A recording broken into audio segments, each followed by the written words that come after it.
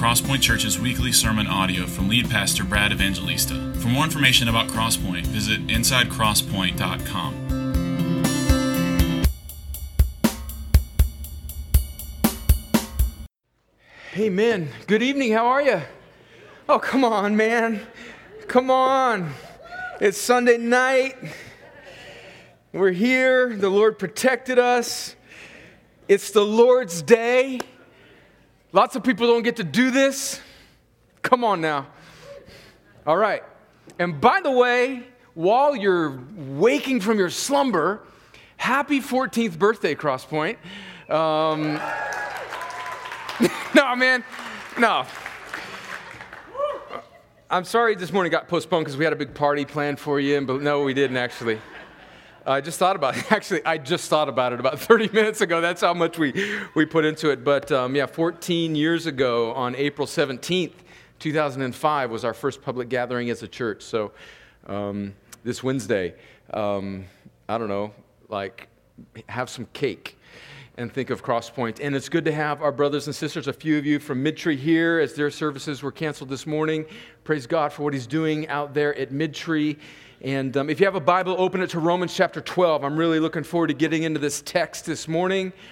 As you're finding Romans 12, let me mention a couple things to you.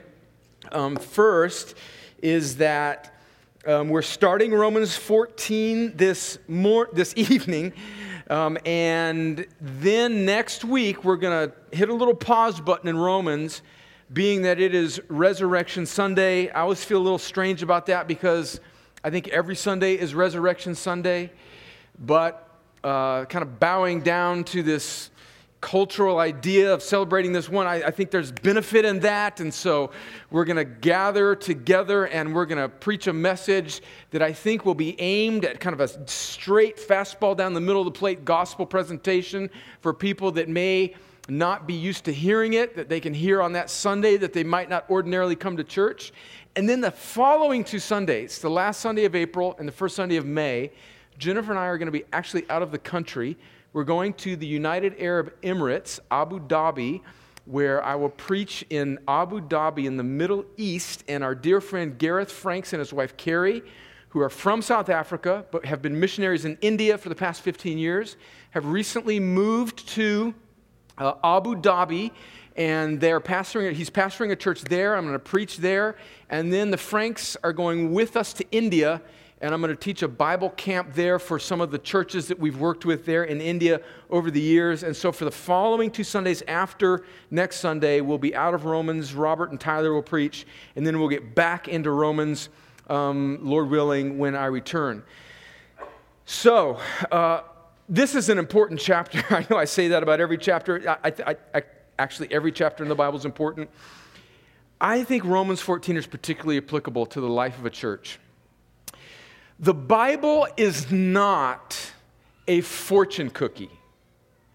And I think one of the Achilles heels of much of American Christianity is that it treats the Bible, I think because oftentimes in many pulpits in our country, I don't mean to be overly pessimistic, I'm just calling it like it is, because many churches don't actually preach through the Bible, and they don't have a robust understanding of the authority of the Bible, that people tend to treat the Bible like it's a fortune cookie. And what I mean by that is they mostly neglect it, and then when they're in a pinch or they have some difficult situation in their life, they want to know what the Bible says about whatever, fill in the blank. And primarily, the Bible doesn't really work that way. I'm not saying that the Bible is not full of answers. It's full of wisdom, and it applies to all of life. But the Bible's not a kind of fill-in-the-blank fortune cookie answer book. It's a book about God's revelation to his people and how he has reconciled a lost people to himself through the work of his Son, and how he will restore all things to himself, whether by atoning for their sin through Jesus or judging them rightly for eternity. And then how we should live as people in community called the church, both universal and local, for God's glory. and how we should live together in wisdom so that together with the Word of God as our light unto our path and the wisdom subordinate to the Word of God of the church, that we learn how to live and apply God's truth to all of life's situations. It's not a fortune cookie. And Romans 14 is a kind of chapter and into 15 that tells us really how we should live in hard to discern situations. So let's read Romans chapter 14, verses 1 through 4, and then we'll take a 3-week break and we'll get back into it. So remember everything that we say tonight, okay? So we can pick back up in a month. All right, Romans chapter 4, verses 1 through 4. Let me read it and then we'll pray. As for the one, this is the Apostle Paul talking to Christians in Rome, and he's preached the gospel in chapters 1 through 11. He's laid down how guilty sinners can be made right through Jesus' work on the cross. That's what the Bible's about. That's what Romans is about. Then chapters 12 and 13 are about how we should live as living sacrifices. And now 14 is about unity in the church over some differing opinions. And he says, as for the one who is weak in faith, welcome him, but not to quarrel over opinions. One person believes he may eat anything, while the weak person eats only vegetables. Let not the one who eats despise the one who abstains, and let not the one who abstains pass judgment on the one who eats, for God has welcomed him. Who are you to pass judgment on the servant of another? It is before his own master that he stands or falls, and he will be upheld, for the Lord is able to make him stand. All right, well, let's pray and ask the Lord to help us understand this text and really, in a sense, understand what he's getting at in chapter 14. Lord, help us now as we open your word. Lord, thank you.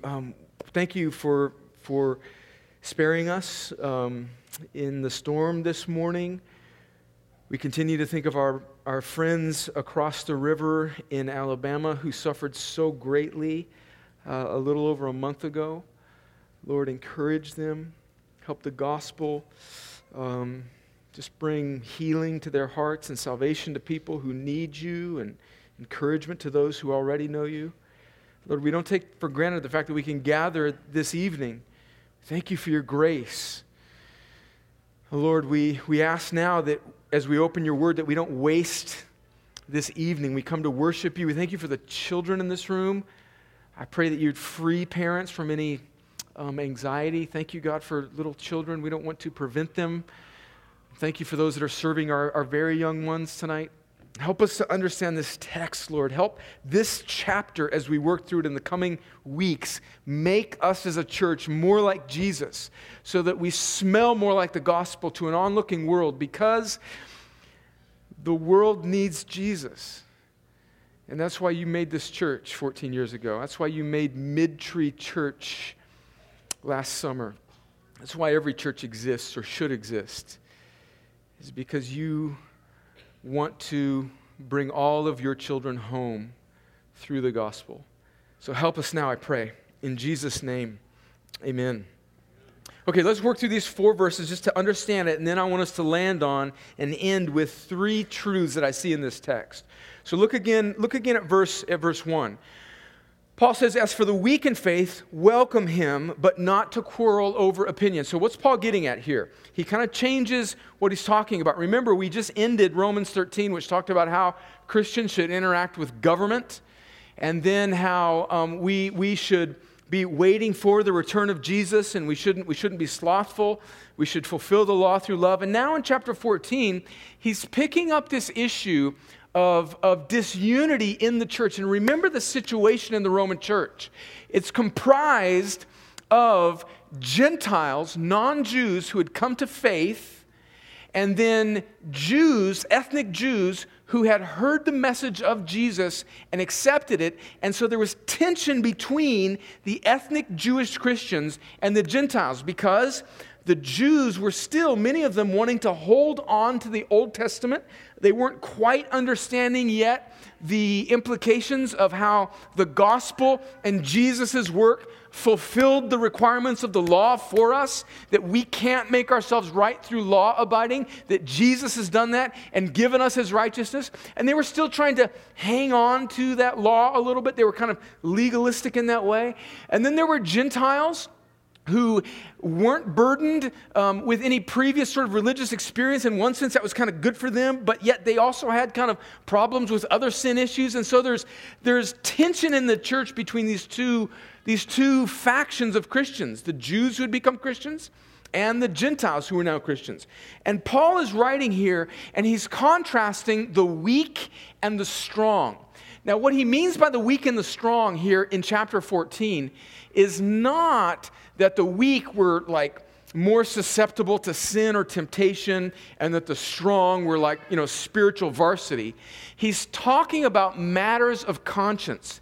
And in this particular instance, he's talking about whether or not a person, how they feel about whether or not they should eat particular foods that were outlawed in the Old Testament by the law, or the issue in the next paragraph is going to be which day Christians should worship on, or whether they can drink wine. A whole host of issues were probably plaguing Christians at this time.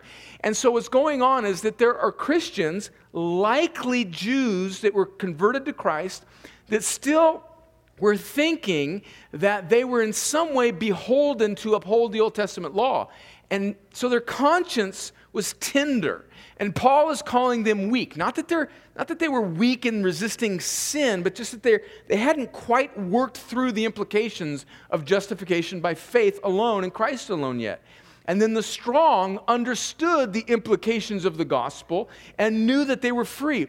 It's very similar to the situation that was going on in 1 Corinthians 8. And what was going on in 1 Corinthians 8 is that there was this meat that had been previously sacrificed to idols.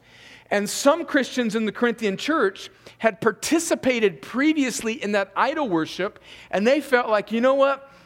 We don't think Christians should partake or should eat that meat because it was previously sacrificed to idols. And then there were other Christians that were saying, you know what? There is no such thing as idols, so let's have some filet mignon. I mean, don't waste a good steak, is basically what the argument was. And Paul is saying that there's going to be differing levels of tenderness of conscience in the church. Very similar situation. And here in Romans chapter 14, Paul then in verse 1 is saying that there's these tender in conscience, these weak in the faith. He's speaking to the strong Christians. And as we progress through Romans chapter 14, we're going to see that Paul actually sides with those that he called are strong in their conscience. But here he is telling them not to look down upon those people whose consciences are still tender. And he says, welcome him, and not to quarrel over opinions.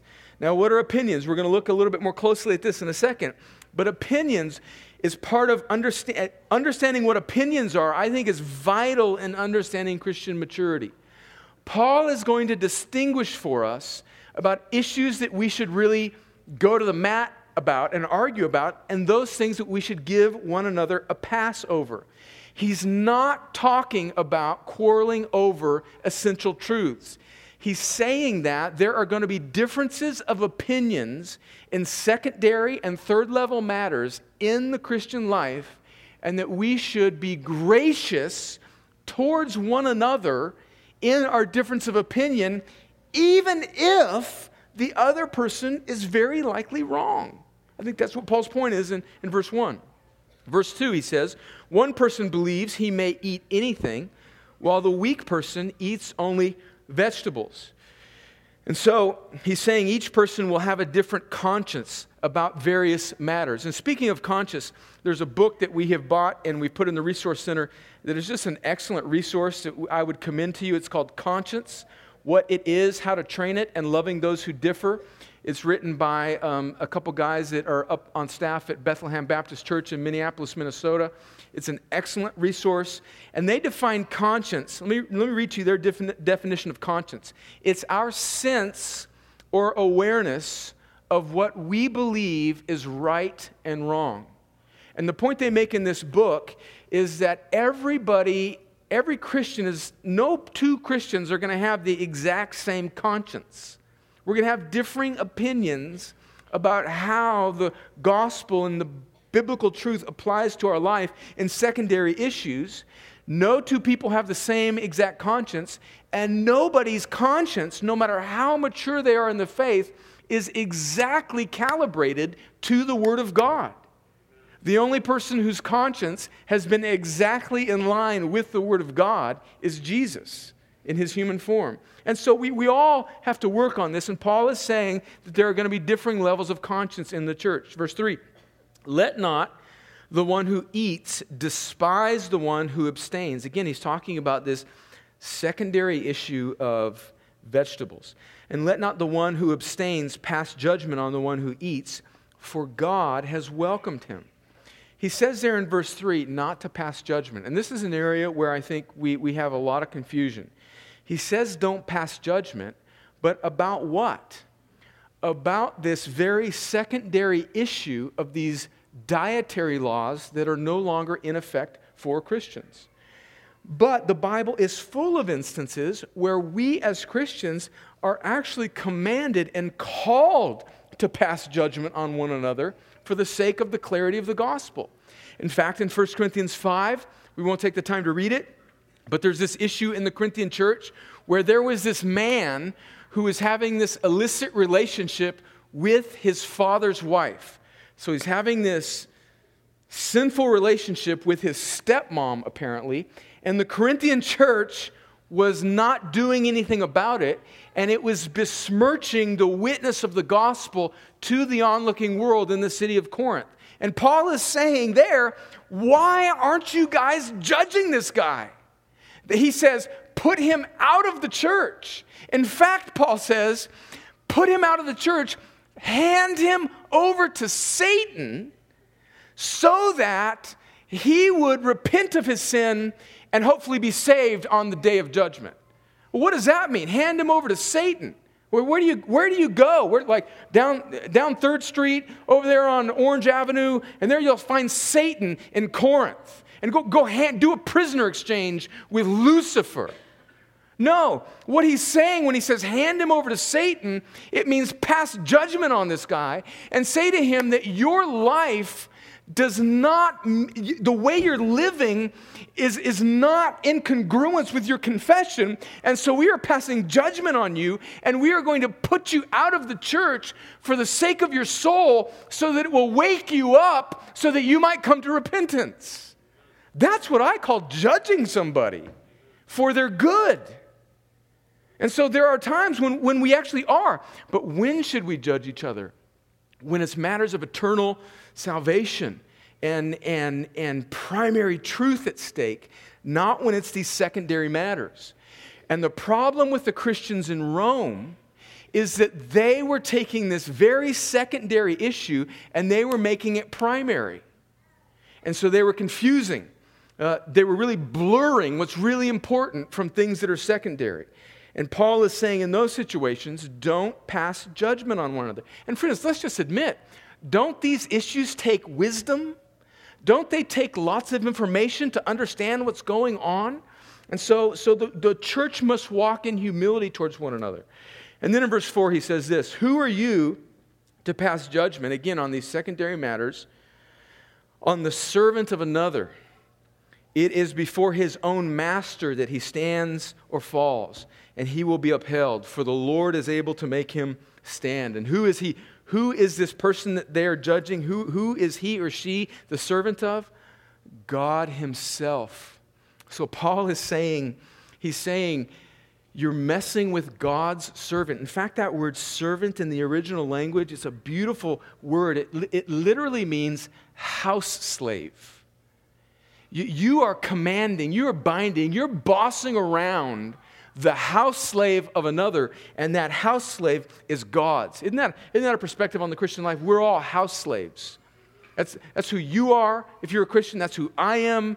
And so we should treat one another very tenderly because we each belong to another master, and we don't have the authority to bind one another's consciences and boss each other around in these secondary matters because we belong to God.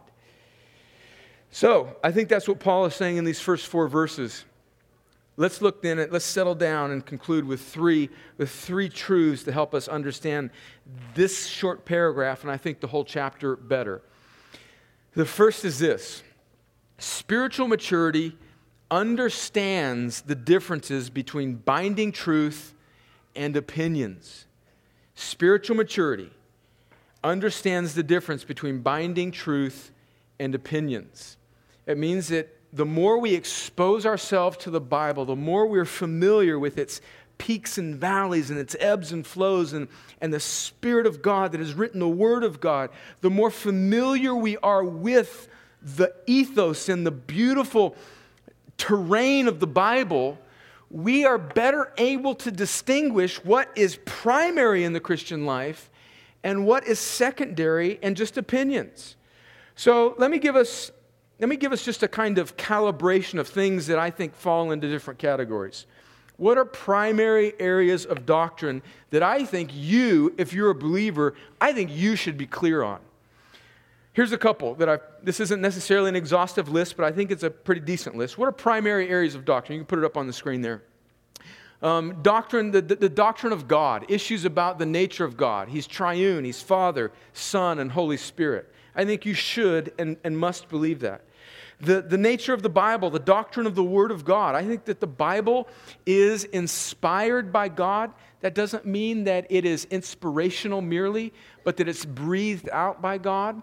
I think that the Bible is exactly what God intended to have written down over the centuries through over 40 authors. I think that the Bible is inerrant. It's without error.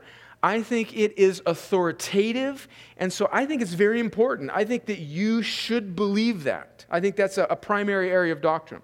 The nature of Christ. I think the Bible is clear that Jesus is truly God and truly man. That's a mystery. Springer read from Philippians 2 about the nature of Christ being God but yet fully man. We can't put those two things together fully in our minds. It's beyond our comprehension. And praise God that it's beyond our comprehension, because Jesus is not somebody that we can explain and quantify. He's God. But I do think that we clearly see in the Bible that Jesus is truly God, the second person of the Trinity, no beginning, no end, the creator of all things, and yet He's truly human. I think that's important. I think it's essential to biblical Christianity. I think we look in the Bible and we see the nature of creation and mankind. I think that everything began from nothing. God did everything. I think He created us male and female. I think you should believe that. I think no matter what Facebook says, how many gender options there are for you to choose from, I think, in fact, I know that there are only 2. You are either a boy or a girl. You can say whatever you want you to say you are, but you're a man or a woman. I think that's essential. I think that's binding. I think sin and the fall is another area of primary doctrine. I think that sin is the problem. I think sin has separated us from God. Mankind fell. We are not neutral. We are separated from God by birth because we're all sons and daughters of Adam and Eve. I think that's clear in the Bible. I think the exclusivity of the salvation in Christ is clear in the Bible. I think there is no other way to the Father but through Christ. John 14:6. I think that the only way to be made right with our holy Creator God is through faith in the sacrifice of His Son on the cross. I don't think anybody is with God for eternity except through Christ. I don't think people that haven't heard of Christ kind of make it to heaven on a free pass. I don't think anybody that in their morality, no matter where they come from in the world, get to heaven unless they come through Christ. I think the Bible's really clear about that. I think that we should be clear about the nature of the church. The church is not just American. The church is not just one race. The church is not just one style or denomination. It is made up of people from every tribe and tongue and nation all over this world. So that has all sorts of implication about how we treat other people in other cultures. I think the Bible is utterly clear about the return of Christ, that it will be personal, bodily, visible, and he will come and retrieve his bride. I think that's utterly clear. And I think the Bible is utterly clear about the reality of eternity, that there are only two eternal destinations for all people, every soul, heaven or hell. Now, this isn't necessarily in this text. That was just a little pastoral point because I want to teach you and I want to make you biblical Christians. I think those are things that you should believe. And I don't think, I think you can wrestle with those truths. I think the Trinity's hard to understand. I think the nature of Jesus' humanity and divinity is hard to understand. You can wrestle with those things. You can seek to understand them better and better. But I think you should accept those things. And I don't think Christians really should argue about those things because I think they're utterly clear. And I think we should bind each other's opinions about those things. I think I feel on biblical grounds saying you should believe that God is Father, Son, and Holy Spirit. You should believe that Jesus is the only way. You should believe that the Bible is true. You should believe that Jesus is truly man and truly God. And if you don't believe those things, I'm worried for your soul. But then there are examples of things that are maybe important, but they're secondary. What's a couple examples of those things? Let's put that list up. Examples of secondary but important areas of doctrine. The extent of God's sovereignty and salvation. I think that God predestines, elects, chooses. I think that's utterly clear in the Scripture. I think the Bible uses those words. I think every Christian has to wrestle with those words because they're in the Bible. But differing Christians through the centuries are going to maybe have different opinions on exactly what those words mean. I think they clearly mean that God is utterly sovereign over salvation, but Christians have differing opinions over those things. I understand that. Different Christians have different views about spiritual gifts, whether or not some of them are still relevant or available for the church today. Some Christians have different understandings of the roles between men and women in the church. Some people think that women can be pastors or preach God's word in front of a mixed audience. I don't. I think the Bible's clear about that. But I recognize that brothers and sisters in the body of Christ around the world may have differing views on that.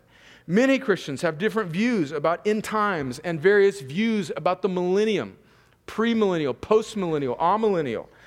And many Christians have different views about the age of the earth. Is the earth young, about 10,000 years old, or is the earth very, very old, millions or billions of years old? Now, this isn't the point of this sermon. I have actually really clear opinions on all of those things, and I'll be glad to tell you about them. And I've actually taught on a lot of these things. Today's not the day to do that. But the point is that I recognize that brothers and sisters, even in this church and in the body of Christ, can be true brothers and sisters and disagree with me on those things, and I may be wrong on some of them, right? And so I'm not going to bind somebody's conscience on those secondary issues of doctrine. Now, I recognize that some of them may be so important to various people that they just don't really want to be part of a church that might teach on one issue. I think that's fine, but I want to be clear that I put those things in an important category, but not essential for salvation category. You understand? And then there's even a third level issue. Put that list up. Examples of third level issues, opinions. Things like worship styles, more liturgical, drums, electric guitars, instruments at all, political opinions, public versus private versus homeschooling decisions for families, right? We got some people, I don't know if you know, people got opinions on that kind of stuff. Drinking alcohol in moderation. I think every Christian must believe that you should not be drunk because that's clear in the Scripture. But I think faithful Christians can have different views on whether or not a Christian should drink, has the freedom to drink alcohol. In fact, that's one of the things that Paul mentions in chapter 14. I have an opinion on that as well. But I don't want you to think about just that, so I'm not going to tell you where I stand. But come to me and I'll tell you. Going into debt. Some Christians have very strong opinions. Those are examples of even third level issues where we can have differing opinions about, and we may have strong opinions about them. And you, in fact, may be right. But the moment that you try and bind another Christian's conscience on those issues and say that this is what it means to truly follow Christ and be a true Christian, then you are skirting very close to losing the gospel in legalism. And that's the point I think that Paul is making in this text.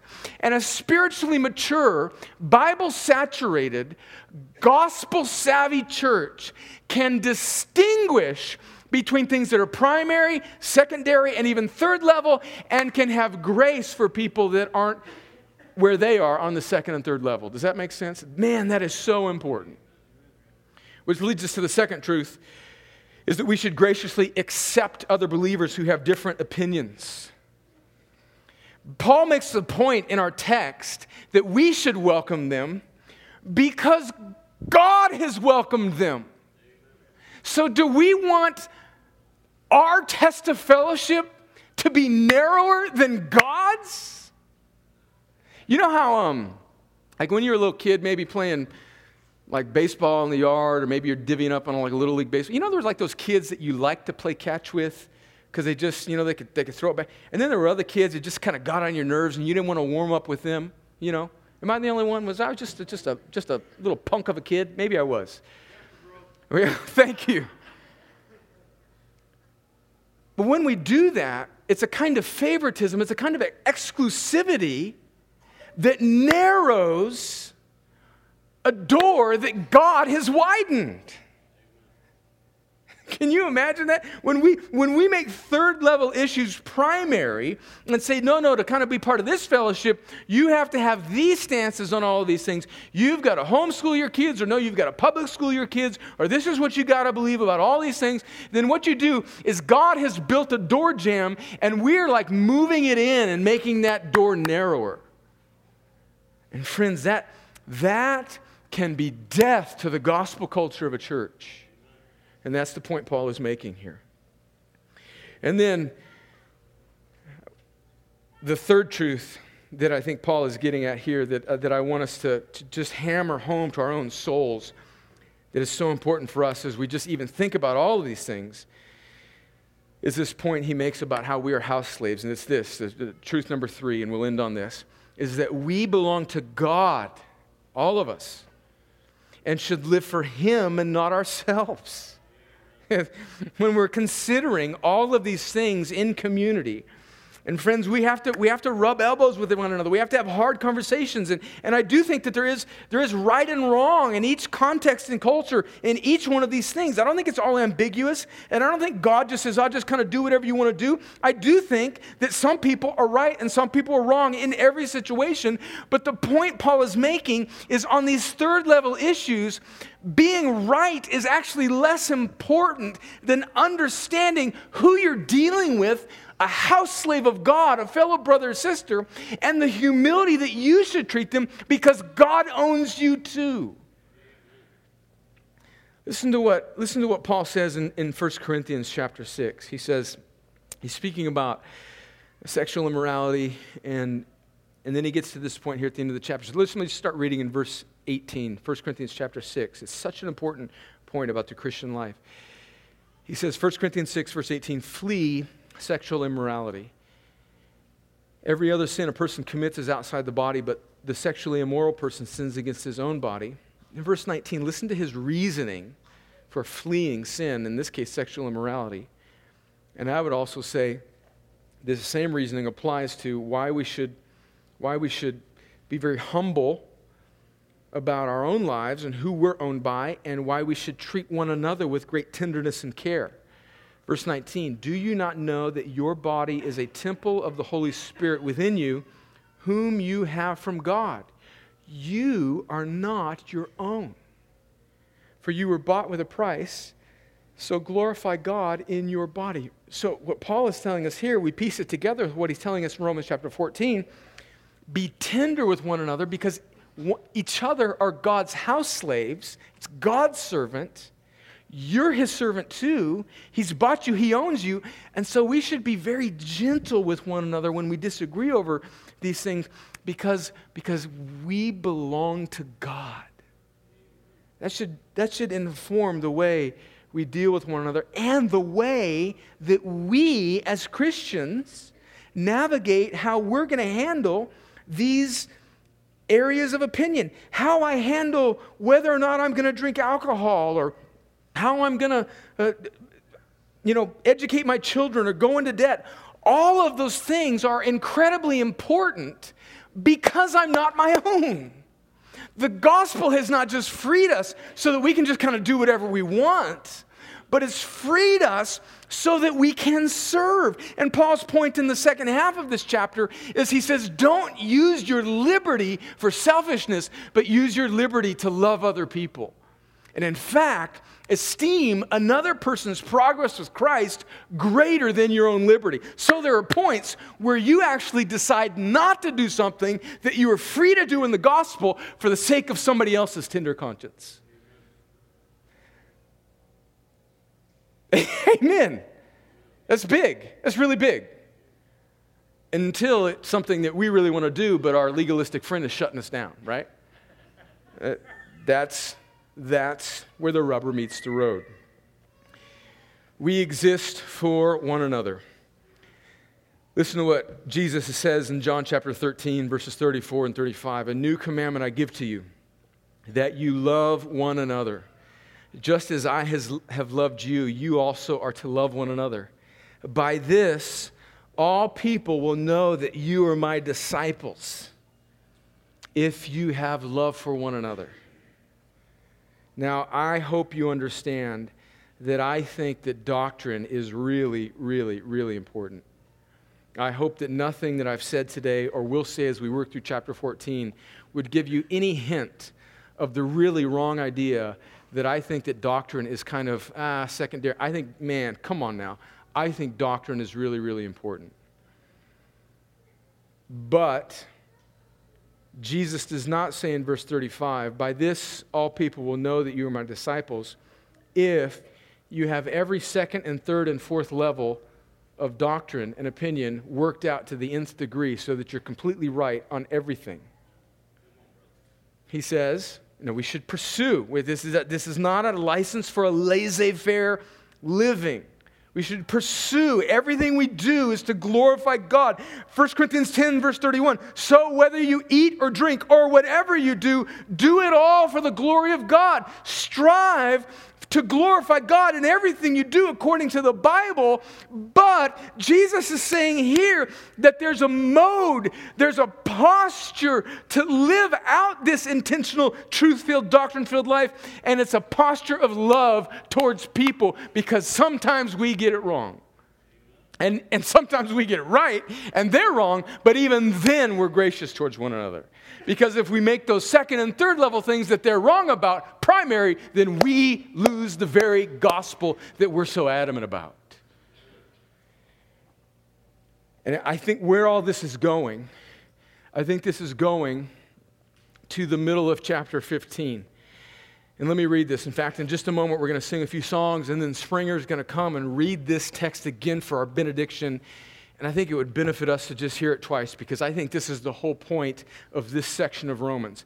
I think this section in Romans goes from the beginning of chapter 14 through verse 7 of Romans 15.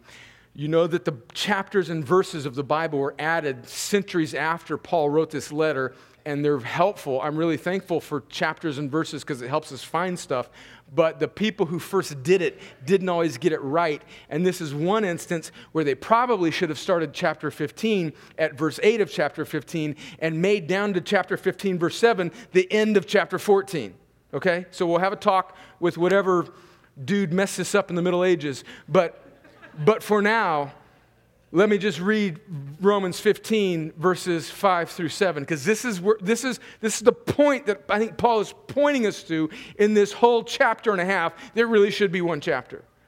He says, may the God of endurance and encouragement grant you to live in such harmony with one another, in accord with Christ Jesus, that together you may with one voice glorify the God and Father of our Lord Jesus Christ. Therefore, welcome one another as Christ has welcomed you for the glory of God.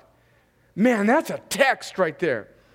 In other words, Man, be intentional about the Christian life, in accord with Christ Jesus, full of truth, full of grace. Live graciously towards one another, because there's something more important going on in your Christian life. God's put you in a church, and He wants to bring glory to Himself through the way that you live out this truth and love one another before a world that's watching. Come on, man, that's worth living for. And that's worth working through hard issues for. And that's worth being gracious with corny Christians and legalistic Christians and licentious Christians and Christians that get on our nerves. Maybe God has put you in a group of people who are hard to deal with so that you can live out Romans 15, 5 through 7. It's easy to glorify God with people that you get along with all the time, right? But the problem is, you really aren't glorifying God, because the world looks at you with all your homeboys and says, oh, there's nothing special about that. But when He puts a bunch of people together who got no business being together except for Jesus, and they walk slow and gracious and loving towards one another and are serious about the gospel and living it out, something beautiful happens, and it's called the gospel aroma. And it comes down and people smell it, and God draws His people to Him, and stuff starts happening. Happy birthday, Crosspoint. Let's pray. Lord, thank you for this text. Oh, this is so good. This is so good. We need to work these things out, Lord. This is rich. This is true. This is hard. This is beautiful. This is worth it. May we welcome one another, because You welcomed us. You welcomed me, and I had no business being a house slave in Your beautiful home. But You made me more than a slave. You made us Your child. And Lord, You've given us this great privilege to walk together, to love and live together in this type of harmony. Lord, Lord, give us the grace to live these things out, I pray, for Your glory and our joy. In Jesus' name, amen.